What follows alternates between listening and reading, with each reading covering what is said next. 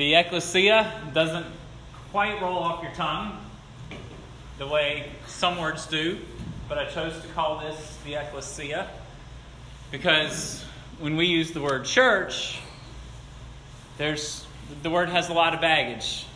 And sometimes there's pain, there's confusion, there's many different ideas that are associated with the word church. And we all have different experiences, and we come to this room today with those experiences before us. And so I ask, as we go through the passage today, that you may be open to seeing church through a different lens. Through a lens that, at least it's my aim, that is more biblical than some of the things we've come across in our life. Today our passage is Acts chapter 6, verses 1 through 7. If you're using a blue Bible, it's on page 1012. Next week, our passage will be in Acts chapter 20. Write that down in your worship guide, and please read through that passage, meditate on it a little bit in the week ahead. And we will jump into that passage next week.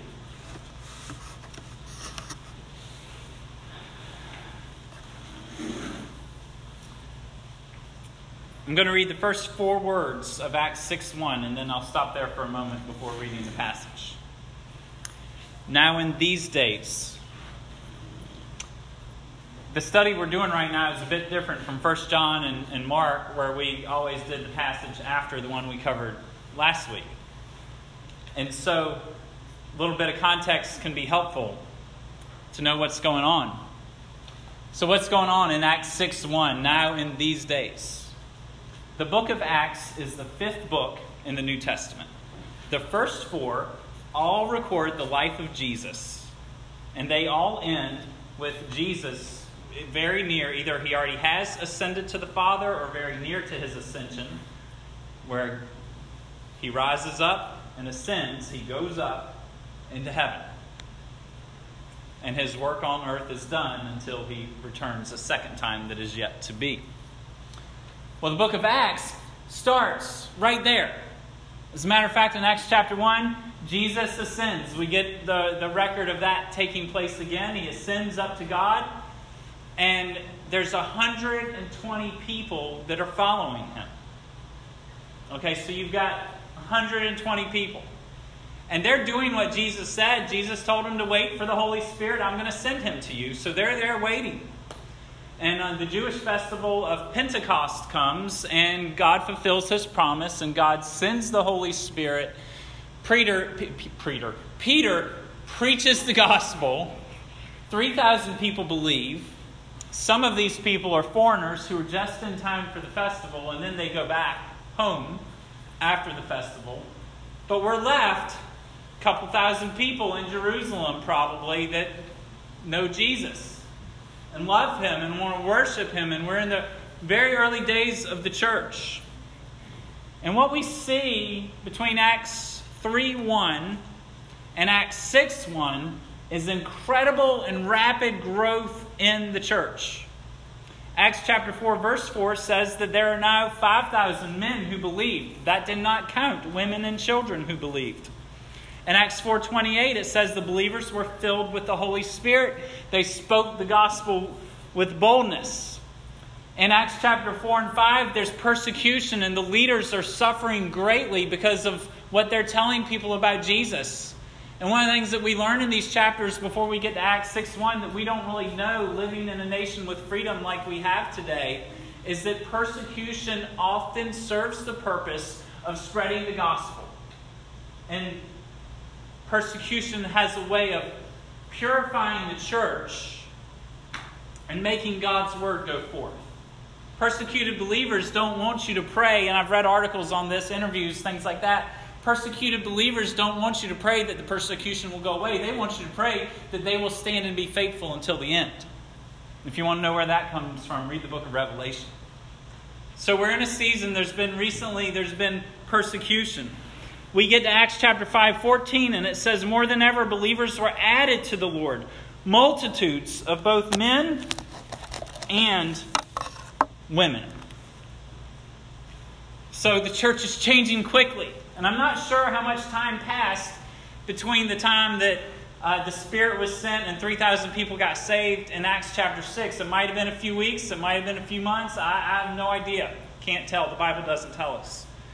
But what I'd like to do with you right now is read verses 1 through 7 of Acts 6. And then we will transition to our discussion. Follow along with me if you would. Now in these days, when the disciples were increasing in number, a complaint by the Hellenists arose against the Hebrews because their widows were being neglected in the daily distribution. And the 12 summoned the full number of the disciples and said, "It is not right that we should give up preaching the word of God to serve tables. Therefore, brothers, pick out from among you 7 men of good repute, full of the Spirit and of wisdom, whom we will appoint to this duty. But we will devote ourselves to prayer and to the ministry of the word." And what they said pleased the whole gathering. And they chose Stephen, a man full of faith and of the Holy Spirit, and Philip and Prochorus and Nicanor and Timon and Parmenas, I don't claim to pronounce these correctly, and Nicholas, a proselyte of Antioch. These they set before the apostles, and they prayed and laid their hands on them. And the word of God continued to increase, and the number of the disciples multiplied greatly in Jerusalem. And a great many of the priests became obedient to the faith. So I've tried to make you familiar with the setting, the context of this passage. We just read these 7 verses. In our discussions, focus on question number 1. Start there. What does the passage say? Then move on to questions 2 and 3. What does it mean? And how do we obey? And when you think about questions 2 and 3, ask yourself, another way of asking those questions about this passage, how does this passage affect how we think about service and leadership and also social engagement or charity work within the church? How does this passage make us think about leadership and service and mercy ministries and serving the poor and serving widows and serving people who have no means to support themselves? How are we forced to think about that from this passage? Take a few minutes to read to yourself, and when the time is right, your table leader will begin the discussion. So there was a complaint. How many of you have ever been in church where someone complained? So today is all about those complainers. No, not really. You'll hear how I feel about complaints in a moment. Let's read in verse 1. In these days, when the disciples were increasing in number, a complaint by the Hellenists arose against the Hebrews because their widows were being neglected in the daily distribution. So we've already seen what was going on in these days. The disciples were increasing in number. The church was growing. Thousands of Jesus followers in Jerusalem. And there becomes this complaint. We live in a day and age where there are many critical spirits. Overly critical spirits. If you know me well, you know that I believe in criticism. You know that I believe criticism is a good thing. You know that I believe we should question things sometimes. And some things need to be questioned. And sometimes when you question things, those things need to be overturned, and we need to figure out a different way to do it. There is a healthy form of criticism, and there is a time when criticism is right. And in this verse, people were being neglected. There was a real situation that needed to be changed. Something was broken, it needed to be fixed, and it was right that there was a complaint.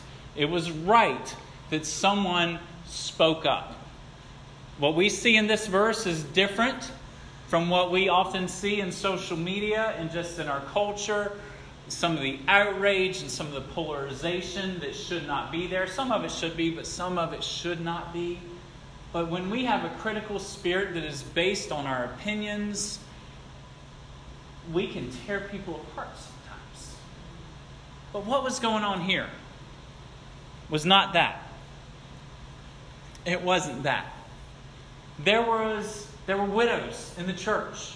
And there were Hellenists, and then there were Hebrews. What are Hellenists. Okay, the term Hellenist comes from the Greek culture.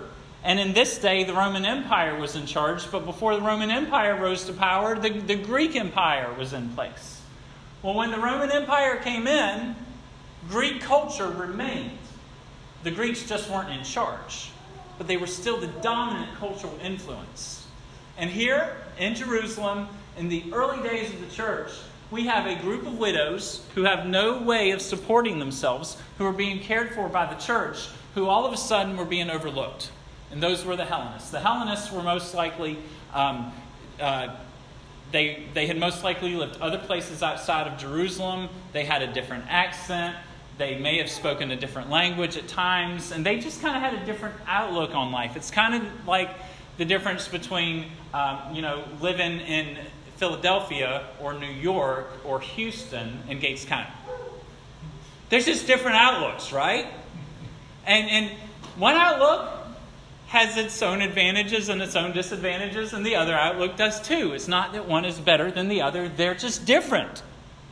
And here, we see diversity in the body of Christ. Let me tell you, that will always be the case. And that is God's good plan for the church. So this church, there were racial or ethnic, language, and cultural issues that were present. Now, we don't know the reason. The Scripture does not say why they were being overlooked. It could have been, and this is, in my experience, when I've heard others talk about this passage, we assume that there was favoritism involved. Well, we like this group better, so we're just going to kind of stay away from them because they're on the wrong side of the tracks. That could have been the case. The Scripture does not say that that is what's going on. Favoritism is condemned by James and other places in Scripture, but we don't know that this was favoritism. It might have been some well-meaning people giving it everything they got, but there just weren't enough hours in the day. There just weren't enough resources to get it all done. And something, you keep putting food on the plate. What happens to some of the food? But you don't always decide which part falls off, do you? And we know what that's like. For life to get so crazy, to get so hectic, that we neglect something that we should not neglect. That may have been what's going on here. We don't know. And so widows were being served by the church because it is Christian teaching, and I think they were better at it in these days than we are today, that Christians take care of widows, that Christians take care of the poor, that Christians take care of disabled or disadvantaged, people who don't have the opportunity to care for themselves. So we have a complaint. We've got an issue. What did the disciples do? And keep in mind, at this time, the apostles are kind of acting as pastors and shepherds. They are not being sent out, bouncing around from place to place, starting churches yet. They're leading the church together here. So that they kind of function as the office of elder, which we're going to look into in the next few weeks. So verses 2 and 3 and 4. The 12 summoned the full number of the disciples and said, "It is not right that we should give up preaching the word of God to serve tables.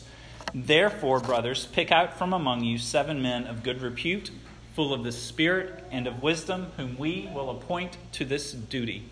But we will devote ourselves to prayer and to the ministry of the word." Last week, we learned about the keys of the kingdom of heaven.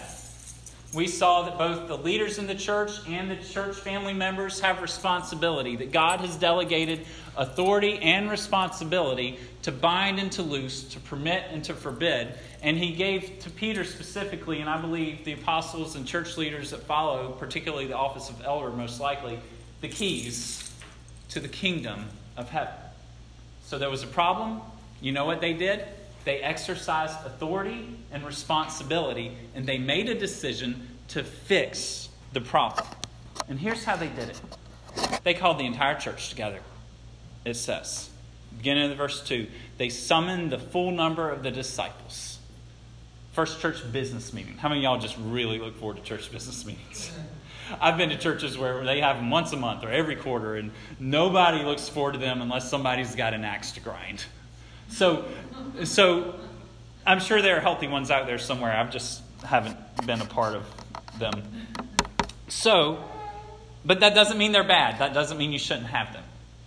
So they came together, the first church business meeting, and things had to change. How do y'all like change? We're acquainted with that here. We believe that God gave us a vision and we changed many things. So we can do change. I've had 7 kids in 12 years of marriage. I know what it's like to have change. My older children know what it's like to have change. It's a part of life. But the church is changing. I believe that a healthy church will always be changing. Regularly. Constantly. That doesn't mean that we're going to change like we did last year. It doesn't mean we're going to make that big a huge change every year. All I mean by this is that a healthy church probably should be a growing church. And in a growing church, if you're a church family that loves each other, then you need to be a church family that's expecting guests, as my father-in-law challenged us to do 4 or 5 years ago. And let me tell you, you all do that really well. You do that really, really well. And it's a beautiful thing. But I believe a healthy church is always changing. I believe there will most likely be an element of growth. And if a healthy church is not reaching people at a time for whatever reason, then I believe that the church is going to be changing because the people are going to be growing in Christ. And whenever someone's growing in Christ, there will be change. I believe that change is inevitable. And just as God changes us day to day, week by week, year by year, as we mature in Christ, I believe that we see that at the corporate level also regularly. Believe that we see that in this gathering. So the disciples called everyone together, and here's what they said. They took charge. They exercised authority. It is not right, they said, that we should give up preaching the word of God to serve tables. They started this off by saying it is not right. Sometimes to not change would be wrong. It can be sin to not change. The disciples decided to initiate, or the apostles decided to create something new. And for them in this moment, and every situation is different, but for them in this moment, to not create something new would have been wrong. And one of the things I kind of want to just shout from the rooftops to the churches in our community is to continue to do things, to continue to do things the same way that we've always done them many times is sin. Not every time, but many times it is sin. So they said it's not right that we should give up preaching the word of God to serve tables. What we see from verses 2, 3, and 4 is that the apostles, their primary responsibility was that they were teaching the word of God. They were bringing the word of God to people who had not heard the gospel. And they were also teaching the rest of the disciples how to follow Jesus. Acts chapter 2, verse 44, 45, 46, somewhere it says that all the disciples devoted themselves to the apostles' teaching. So they were very much involved in the ministry of the Word of God, and for them it would have been wrong to go serve tables. Does that mean that they were above or beyond someone who serves tables? Does that mean that they were more important than someone who serves tables? Does that mean that God loves them more than they love the church janitor? It doesn't mean that at all. What it means is that God has given different gifts to people, and He's assigned certain roles or responsibilities to some that He has not given to others. And the wisdom of these disciples, they knew their role. Sometimes we have to not do something that is good so that we can do something different that is good that God has specifically for us. And God is not calling any single one of us to operate in all the gifts or to take on all of the responsibilities. And so they were not going to go and serve tables. What they're doing here is they are delegating responsibility. God is very much concerned about temporary needs, physical needs. These are dear to Him and precious to Him. His only mission is not just to save souls. Now, I believe that is very much at the heart of it. But I believe that He is redeeming all of creation, and we are a part of that. And because His concern is for all of creation, we should be concerned about the hungry kid and the hungry widow. And the hungry man, too, for that matter. We should be concerned about them. The church has a responsibility to bring provision and development to people who are unable to help themselves for whatever reason it might be. The church needed a system to take care of these needs. Here at Hope Fellowship, we have a food ministry. A few of us will get together. It's once a month. It's actually tomorrow. But we need more. No, what? Next month. Oh, thank you for saying that. All right, next week, thank you, Dwight. We have, but we need more than that. But it requires servants. It requires resources to serve our community the way that God wants us to. I don't think I've ever been a part of a church that does a really fantastic job at this type of ministry. But I want Hope Fellowship to do this really, really well one day. And I got a feeling, I'm pretty certain of this, that I am not going to be the brains of it. I'm not going to have the great ideas. It might be one of you sitting here. It might be someone who's usually here that's not here today, or it might be someone who's drunk and hungover right now who's going to get saved in 2 weeks. Okay? This is a part of what God wants us to do here. I believe it with all my heart. So, moving on to verse 3. Well, verse 2, they say what's not right. Verse 3, they begin presenting the solution. And what they do is they give people a voice in the solution. They give responsibility to people.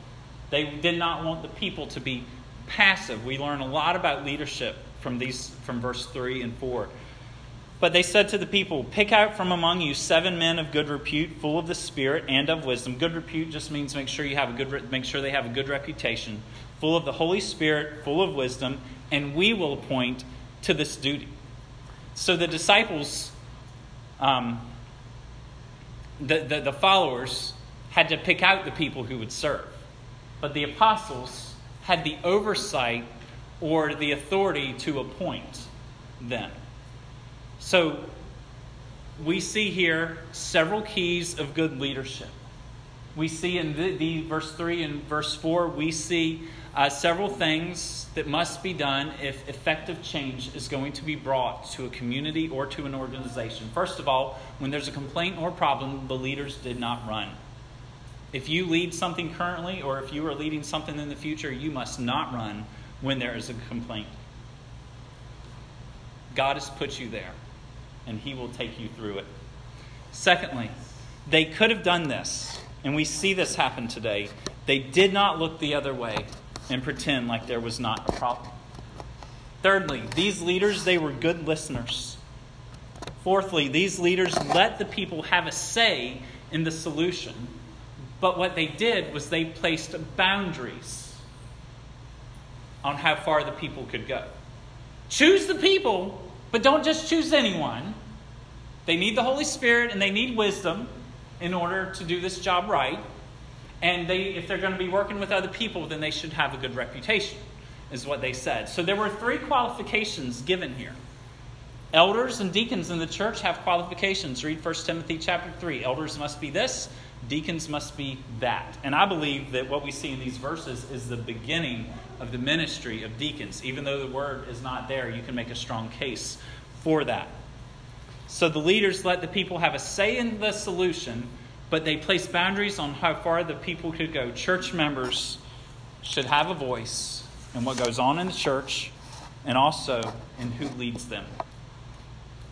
Another leadership point, well, I've already said this. The leaders had the final say. They did the appointing, verse 3 says. And that implies that they could have said no. Veto power existed. If the group would have chosen people that didn't meet the qualifications, we could say, no, that young man is not ready yet for that. So the disciples had a problem. They wanted to build unity. They wanted to bring a solution. They wanted fairness. They wanted people to be treated right and taken care of. How did they do that? They did it with a healthy system. It required management. It required administration. How many of y'all know that our God is a God of order? He is a God of management. Okay? I don't like CEO models of doing church, but we can't throw out the word management, the word steward, which is all over the Bible. Actually, it just means to manage. There has to be management within the church if we are going to do things in our community and if we are going to be able to facilitate growth within our own church. In this, we see that there is an organizational or institutional element of the church. And there are times when systems need to be set up to maintain order. There are times when systems need to be set up and we all need to abide by these systems to prevent chaos. There are times when systems need to be set up, and these systems, when effectively followed, will minimize division within the church. Management is often necessary, and people have to be qualified and have certain skills to lead and serve. And sometimes within the church, titles and offices or positions will exist, and that is okay. I believe what we see going on in verses 3 and 4 is kind of two different offices being created here. The apostles or shepherds or elders, I'll call them, pastors, their responsibility was to be handling the Word of God with an extra focus on prayer. And here they are creating what I believe is a group of deacons, which deacon is just a term that means service. And these deacons were in charge of overseeing the service ministry, a particular aspect of service ministry within the church. Most of us have been a part of a church where there's a board of deacons and they don't operate this way. Okay, there's a lot of deacon boards that do not operate according to Scripture, even here in our community, even within minutes of us today. Moving on to verse 5. Here's how the people responded.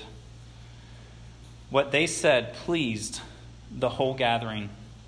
And they chose Stephen, a man full of faith and of the Holy Spirit, and Philip and Prochorus and Nicanor and Timon and Parmenas and Nicholas, a proselyte of Antioch. How did the people respond to their leaders? The people were pleased with the solution that they gave. And I think one of the reasons they were probably pleased is because they had a say-so in it. They got to be a part of the solution. What's beautiful about this verse is that the people actually did what they were supposed to do. Because it's easy to go with a complaint, and then when it's your time to do something about it, the temptation is to be passive. The temptation is to not want to do anything even if you're asked to do something. But that passivity can often just cloak, or it can often be a sign of deeper problems within. If someone wants to bring up problems but they're unwilling to do anything about it, then this is not good. This is not healthy. The people, they did not dilly-dally. They were not passive. They weren't sitting around pointing fingers, unwilling to do anything about the problem, but they were part of the solution. So we get to verse 6. And they set these 7 men before the apostles, and they prayed, and they laid their hands on them. Let me say one more thing in verse 5 before getting to verse 6. The first 2 men that are mentioned is Stephen, and it says he's a man full of faith and of the Holy Spirit, and then it talks about Philip. In Acts chapter 7, and at the end of 6, we see Stephen doing ministry that was way beyond that of what these servants were responsible for. And it cost him his life. In Acts chapter 8, we see Philip doing ministry that was way beyond the responsibilities of what he was delegated here in Acts chapter 6. This type of servanthood, this type of deacon ministry, for some, is part of the process in stepping into the role of becoming an elder or a shepherd. But for some, it's not. It doesn't have to be. You don't become a deacon just so you can get to the real ministry of being an elder. That's wrong. We are not to have that attitude. But what we do recognize is some who become deacons will become elders, and some will not. For me, as an elder of this church, and I'm going to talk a lot more about my views on elder and pastoring next week, but for me as an elder of this church, I know that I have to spend a certain amount of time every week in prayer and in the ministry of the Word. I am not afraid to change a faucet. I've done it. I'm not afraid to do some of this and do some of that. But I know that there are many things that I could do that would distract me from my particular assignment from God. God doesn't love me any better because I do what I'm doing right this minute. But this is just the task that God has given me. When I have the opportunity to go beyond this, I'd like to, and I enjoy that. But when I don't have the opportunity, I say no. And part of knowing the role that God has given you is being able to say no so that you can say yes to something else. We give there are like little yes. I heard a pastor say it like this one time. There are little yeses and then there are big yeses. And sometimes we fill our life with so many little yeses that we don't have space for the big yes. And what we need to do is make some of those little yeses little no's so that we can make more space for whatever the particular thing is that God has given to you. So in verse 6, they set these 7 men before the apostles. They prayed and laid their hands on them. Laying on of hands, there's several meanings to it. But what they were doing is they were commissioning them for this service. They were setting them apart. And they prayed because they knew that these 7 men would fail if they did not pray. If God was not in what was happening, it was going to be failure. The widows would continue to be neglected. And dysfunction, division, discord would creep into the church. And look what's going on in verse 7. The same thing that's been happening in the first 5 chapters of the book. The same thing that was happening in verse 1. The word of God continued to increase, and the number of the disciples multiplied greatly. I believe that the church can multiply in this nation. It is happening in other nations. There's rock solid proof and evidence to confirm that. I've never seen it myself. I've never been a part of it myself. But what God wants to do here is He wants to add people to the church regularly because of what we're doing and because of His love for them and His work in their lives. But not only does He want to add, I believe that there can be a movement of multiplication that reaches more people than what we could ever imagine. And I am asking God to do that. And one of the ways that happens is when church leaders do what they're supposed to do, and when church members do what they're supposed to do, and we all fix these problems together, and when we all work together, and when we have conversations together, and when we listen to each other together. It almost sounds like a family, doesn't it? When we do this together, when the church is healthy, I believe that the word of the Lord will go forth. And those that belong to God will be saved. The number of disciples will multiply greatly in Gates County and in regions beyond. That's what the Word of God does. The Word of God changes people. Have you been changed by the Word of God? There's no doubt in my mind that many of this room and many in this church have been. But have you been changed by the Word of God? Have you been changed by the simple message that God loved the world so much that He sent His one and only Son, that whoever would believe in Him will not perish but will have eternal life? Do you believe that? If you do, our Lord Jesus is in you, and He is changing you, and He is transforming you, and He has made you His child, and He calls you to be a part of the church. So let us continue in faith in Jesus. Let us work together to be a healthy church. And let each of us do our part as God has assigned us to do.